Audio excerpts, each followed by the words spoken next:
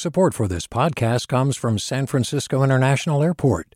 At SFO, you can discover award-winning flavors and unique shops all before takeoff. Learn more about what's at SFO at flysfo.com.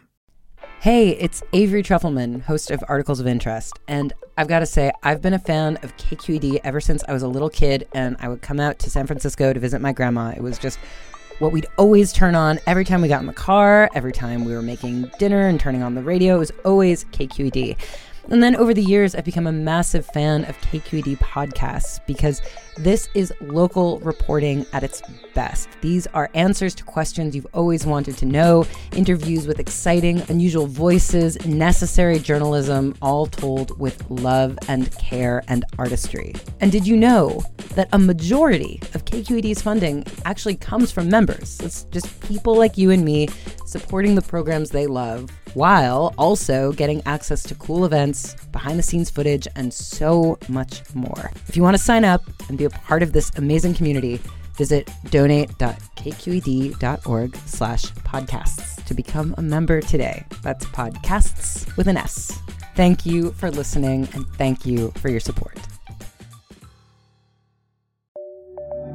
From KQED. I'm outside of the main branch of the San Francisco Public Library in San Francisco's Civic Center Plaza. It's right across from City Hall. It's a place where a lot of people from different walks of life, homeless folks, law students, city officials, all pass through, but they don't actually have a lot of opportunity to interact meaningfully with each other.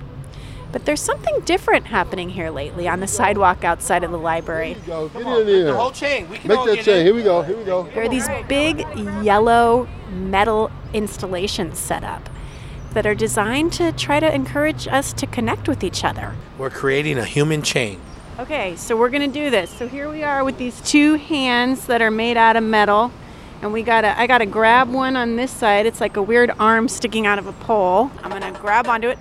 Oh, and you guys are grabbing onto the other end, and we made a chain, and the music came on. And one by one, all of these people start coming in off the sidewalk, and we all grab each other's hands and start dancing. It's really cool.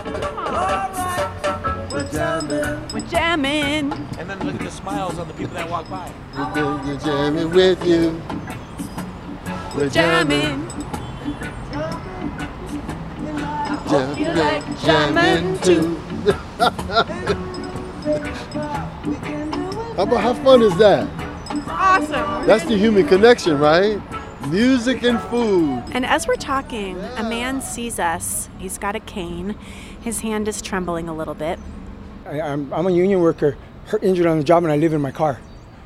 The streets turn our heart to stone so we don't get hurt, and so as you cry out, you're chipping away at that stone so that we can learn to love again, because we don't know love. Love always hurt us. Brother, you care through your toes to your nose. I see it. So these two guys who've never met each other before are suddenly sharing their stories with each other, and they end up hugging in this really public place. They're both tearing up a little bit. Here for me, because I needed to meet you today. I needed to hear what you had to say, and I needed to feel what you had to share. And I mean feel it, which I did, and I do. And I promise you that I'm a better person for it. I'm Sasha Coca. This is the California Report magazine. Today on our show, people coming together, getting beyond that us versus them mindset, and making connections with people who don't necessarily share their experience.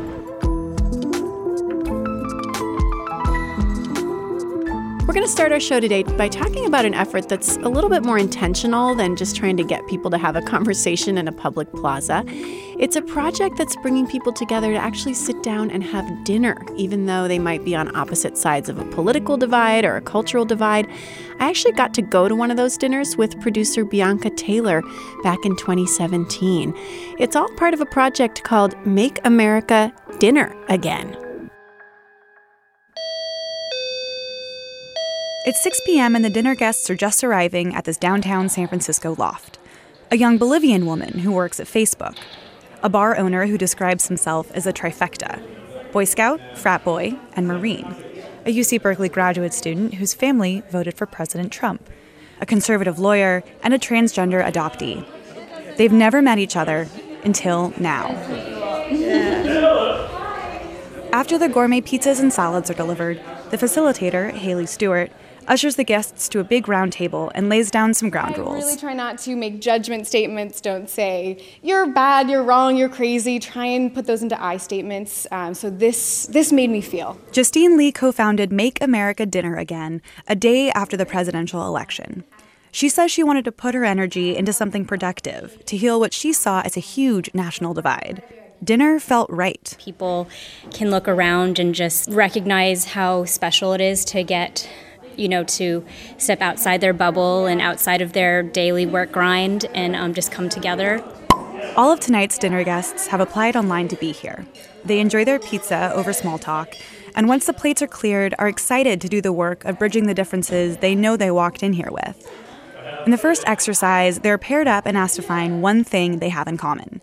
I listen in on Walt Schefflow and Min Matson's conversation. You grew up in South Dakota, right? I'm from North Dakota. From the Midwest? Not only the Midwest, the Dakotas. But other than that, these men are very different. Min is transgender, liberal, and was adopted from Korea as a child. A few years ago, he adopted a son of his own, Aiden. Min's arms are decorated with colorful tattoos, and he wears a purple checkered shirt, his favorite color. Walt, he's a white conservative who voted for President Trump. He's a father of 4 and works as a lawyer in San Mateo. They're still talking about the Dakotas when Haley gives the next instructions. We're going to give each of you guys 10 minutes, and you're going to share answers to 2 questions. What has shaped your identity, and what has shaken it? Walt starts. He says he's been upset by how hostile the Bay Area felt to conservatives after the 2016 election. It was very disappointing to me to hear the things that were said to me in particular and to my friends. Meanest things I can possibly imagine, and it really pissed me off. And he feels like we're going backwards. I'm old enough to recall the 60s. There was a lot of stuff happening then. There were race riots. I really thought that those days had gone away. But we're right back at it. There are a lot of colleges I wouldn't send my kids to anymore. Berkeley is one of them. I know people think that most of the racism is in the South or the country. I think most of it's here. Then it's Walt's turn to interview Min. What about your identity has been shaken, challenged, or enhanced? As a person of color, we see the most recent demonstrations of clear signs of very divisive racism, as you talked about. There's a lot of things in the media that talk about the target of trans people, including the military. Also, seeing in the media, the fact that my son is Latino, he's Mexican, he's from Texas. His birth family, parts of his birth family are from Mexico. I think seeing that who he is under attack, and he doesn't even know it yet. But then there's a connection. Is your identity, if somebody says, so what are you? Or I'm not thinking the right words, I'm sure. Would you say transgender first? I would say I'm a father first. You're a father. There you go. Man. Way to go. I'm a father first. I say way to go because that's how I would identify too. It seems like Walt and Min could have talked about fatherhood all night. But Haley Stewart, the facilitator, interrupts the group to take them one step further, into something she calls radical empathy. She tells them that when they regroup, each person will share their partner's story, but in the first person. The idea is that if you can listen and then share out someone else's story as your own, you can internalize it and create a deeper empathy. Do we have any brave volunteers to go first? I am Min Matson. I was adopted in Seoul, South Korea. I grew up as a young woman and then transgendered. And I'm a father. I have a son who is 4 years old. Transgender seem to be targets. And since I am transgender, I think that is a difficult thing to do. I am proudest of being a father and a son. Then it's Min's turn to tell Walt's story in the first person. Many of my family members are small business owners, and a lot of them work in agriculture. So I learned a lot from them and what that looked like, and I always really respected the work that they do. And people talk about the South as being really racist, but I really think that the Bay Area is very racist. On campus, there's race riots, and there's a lot of really things that feel like they were done, and now they're back again. After the dinner, I pull each of them aside to ask them what they learned about themselves and their partners. I think that Walt and I would probably be to the least likely people to really connect. And then I very much appreciate him. I think he is a very, very good-hearted person who has felt hurt and has felt left out in some spaces. Min and I definitely disagree politically on issues, but the thing I like about him is he's facing life's challenges in a positive way. He's trying to make things better for himself and his family.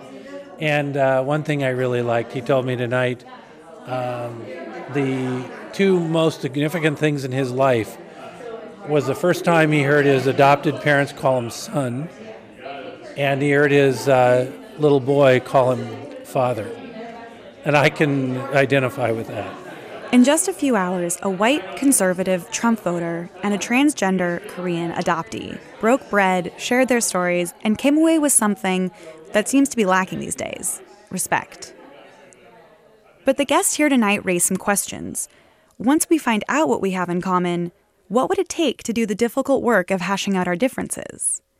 How do you scale this kind of experiment beyond just 8 people in San Francisco? The Make America Dinner Again organizers have created an online toolkit to help people host their own dinners. Their hope is that people continue to meet, eat, and that the radical empathy keeps growing.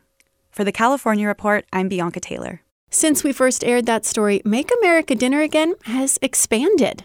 And since then, we've had over 100 dinners across the country. We have, I believe, 11 chapters now, and volunteers all over the country are doing their own events and building understanding just a little by little, one meal at a time. That's Tria Chang. She's the co-founder of Make America Dinner Again, and I recently got to interview her on stage at an event about empathy and how we can find common ground with each other. But after making a friend or just getting to know someone and seeing what they're going through, you can have your intentions be a little better informed. And that might change your vote, it might not. But eventually, I think we will all benefit on an individual and a societal level by understanding each other better and knowing more about each other. Michelle Borba was also on the stage with Tria. She is an education expert. She's from Palm Springs. And her work starts where we all start, as kids. She literally wrote the book on how we can teach our kids to be more empathetic. And believe me, as a mom of 2 children, I am reading that book. It is called Un-Selfie: Why Empathetic Kids Succeed in Our All About Me World. Tell us a bit about children and how they find or learn about empathy. Children are hardwired for empathy. That's the most amazing thing that we now know in terms of science, but unless we cultivate it, it lies dormant. And I think that's the biggest problem we're dealing with right now. In fact, one of the most scathing things that everybody sit up and go, oh my gosh, we've been looking at incoming college freshmen over the last 30 years. Sarah Conrad's been looking at 72 different studies, thousands of children, and we began to see something that happened around the year 2000 that shook us all up. And that is American kids' empathy began to nosedive faster than any other group of kids in the world. It has now nosedived 40%, while narcissism, I'm better than you, has gone up 58%.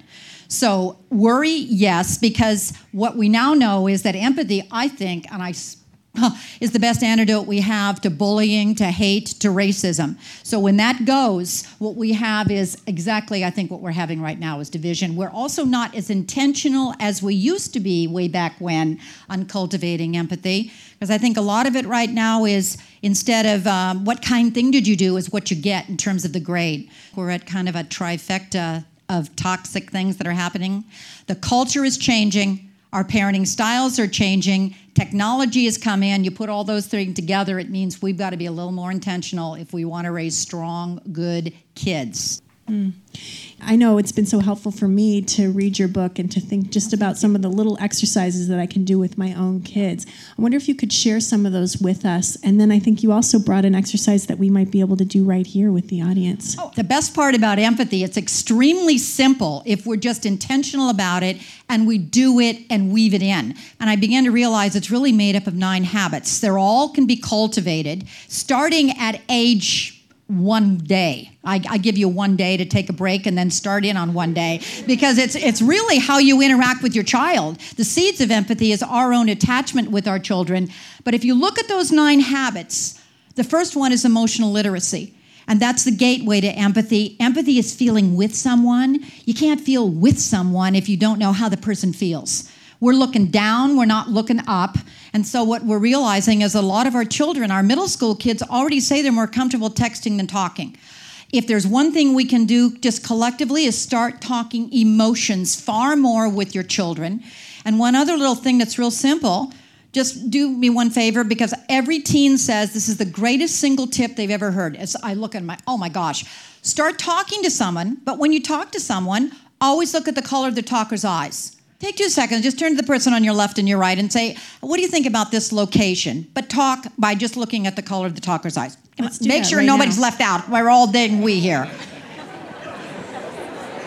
Okay, time. I don't know if you saw something here, but the whole room lit up. Just because you're talking with someone. We're so used to talking at someone. So I think that's the first thing. There's so many other little things. You want to raise a well-rounded kid who's well-behaved, who's also empathetic, then always ask in your discipline, how would you feel if that happened to you? What do you need in order to feel better? And if you keep asking those same questions, what begins to happen is children begin to get a mindset that I'm a caring person. You act how you see yourself to be. That's the other problem we have. And then it also becomes a trajectory of, in my family, this stuff matters. And I think that's what we all got to do to take it up a notch. And you also talk about how people elevate that to a more institutional level, how people are doing that in schools. Can you just give us a couple examples? I love the one of the people bringing the babies into the classroom. It's my favorite.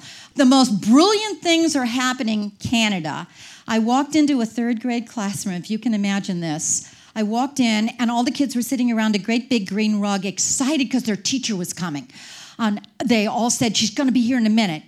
And they were so excited. I've never seen such eager kids. Well, the door opened, in walked the teacher, and I sat there with my mouth open for the next 30 minutes because the teacher sat in the middle of the green rug. The teacher was an 8-month-old baby named Clara. The children have adopted the baby for the year. The real teacher was just sitting there waiting for the mother to arrive. But what they're doing is they're looking at the emotional literacy progression on a baby. So the first question, can you imagine, is the teacher says, how does Clara seem to feel today? And all the kids are zeroing in. Oh, I think she looks frustrated. Well, how do you know she looks frustrated? Fabulous, because, well, her hands are like this, and other kids have, I think she's looking really anxious because she's looking like this. Wonderful things, because the children were starting to first understand this thing called emotional literacy. But when I asked one little boy, I said, why does this work? He said the most brilliant thing I've ever heard a third grader say. He said, it works because empathy is a verb. I said, what does that mean? He said, well, you don't learn it on a worksheet. It's not like a word of the month, you know. You got to see it and feel it in order to get it. We're seeing it and feeling it with Clara. That's it. So simple. That was Michelle Borba, author of Un-Selfie, Why Empathetic Kids Succeed in Our All About Me World.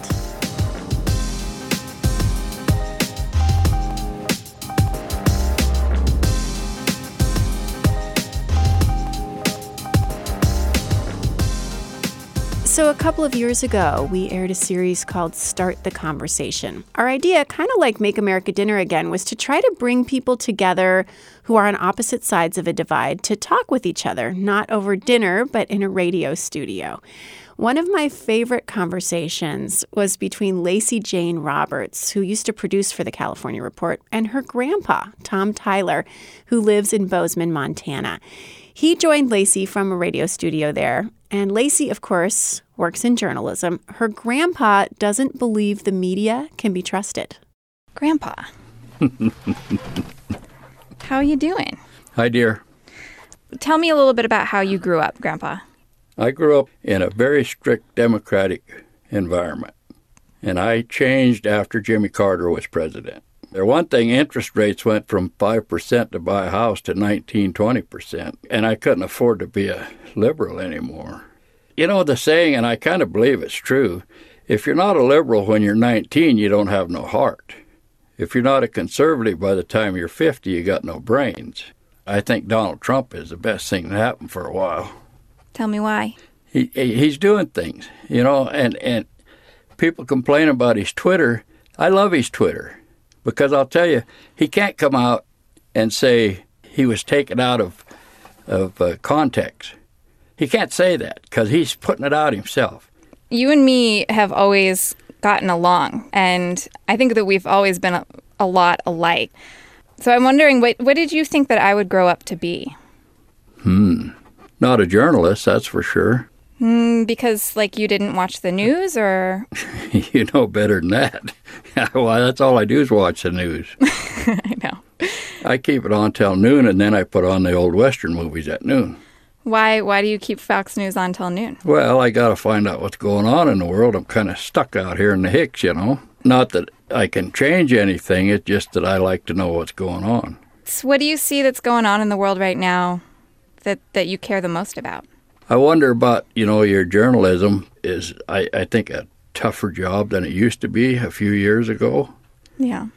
Because lying seems to be a normal anymore, and as a journalist, you're going to have to figure out who's lying to you and who's telling you the truth, and that's not going to be easy. Do you think that the media is doing a good job of that right now? No, I just don't. I don't believe anything the media says. Nothing. They put one thing out, and then it comes out later that it was a lie.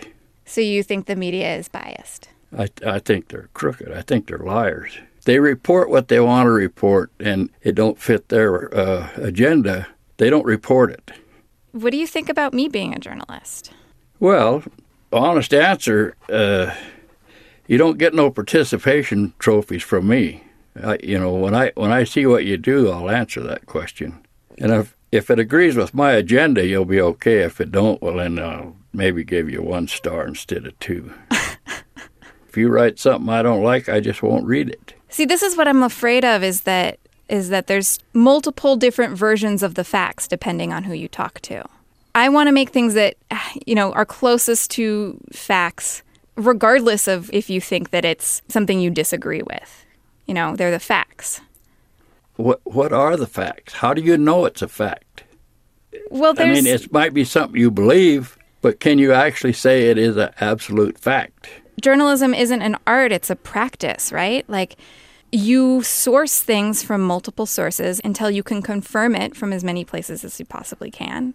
You try and get at it from every angle so you can zero in on what's true.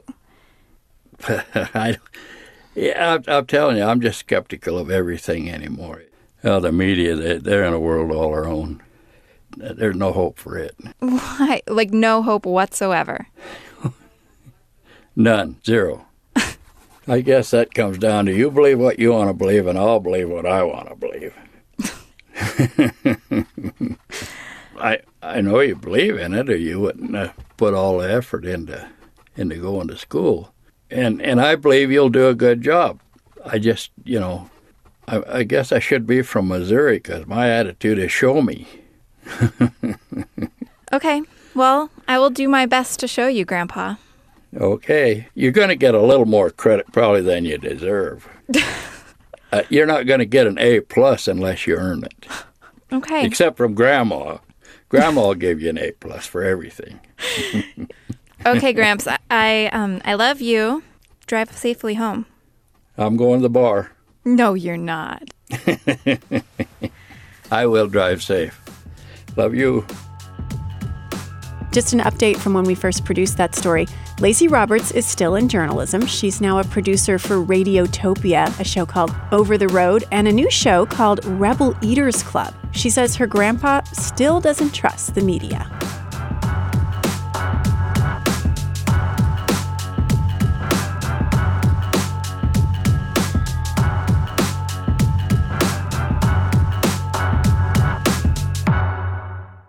So sometimes people from really different worlds meet each other totally by chance. That's what happened to Paul Barnett and his friend Armando Rivera.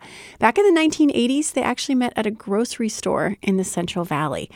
Armando is deaf, and he taught Paul how to sign, and they've been really good friends ever since. You're going to hear a woman interpreter translating Armando's side of a conversation with Paul now.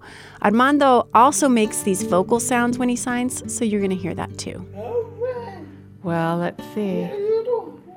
I was in the grocery store and I was looking around, and I noticed someone there and saying, "Excuse me," and then "Are you deaf? Oh no, you sign." I knew the alphabet, and he was struggling with the clerk in the store, And so being a social work student, I thought I was going to save the world. So I jumped in to try and interpret, and the little that I knew.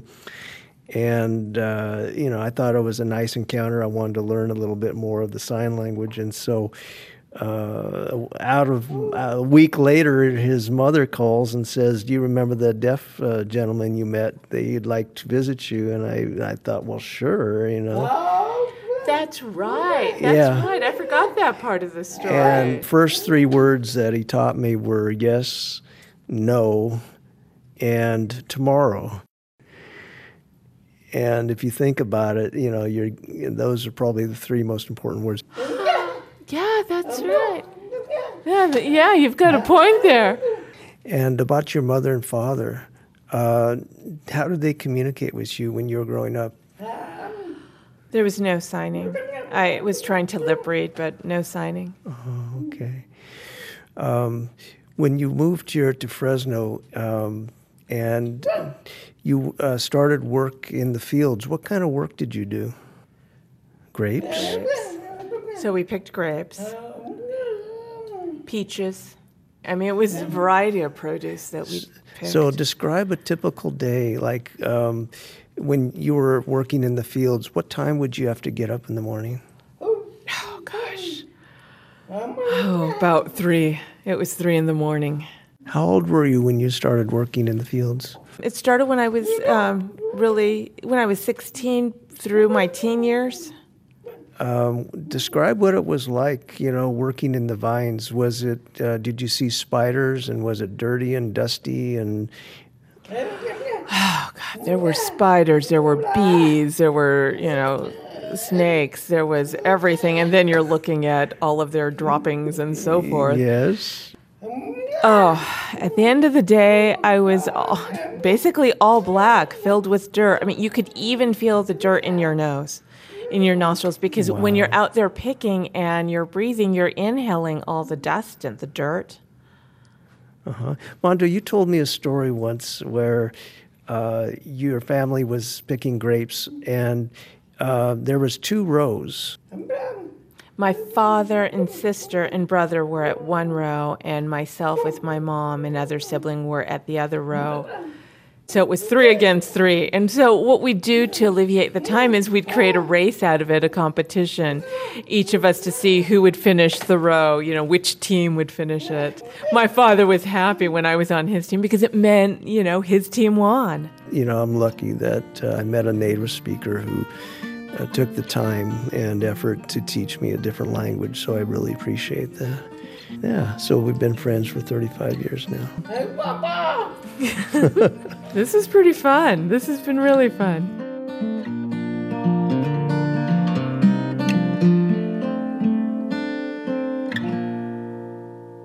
Armando Rivera and his friend Paul Barnett in a conversation we first aired back in 2017. Their story came to us as part of a partnership with the Henry Madden Library at Fresno State and StoryCorps. And that's the California Report magazine for this week. We're a production of KQED Public Radio in San Francisco. Susie Racho is our director and had help this week from Amanda Font. Our engineers are Seal Muller, Danny Bringer, Chris Hoff, and Rob Spate. Victoria Maleon is our senior editor, and our intern is Ariella Markowitz. Special thanks this week to Ryan Davis, to the Exploratorium in San Francisco, and to Robert Lee Dixon and Louis Hammonds at Urban Alchemy.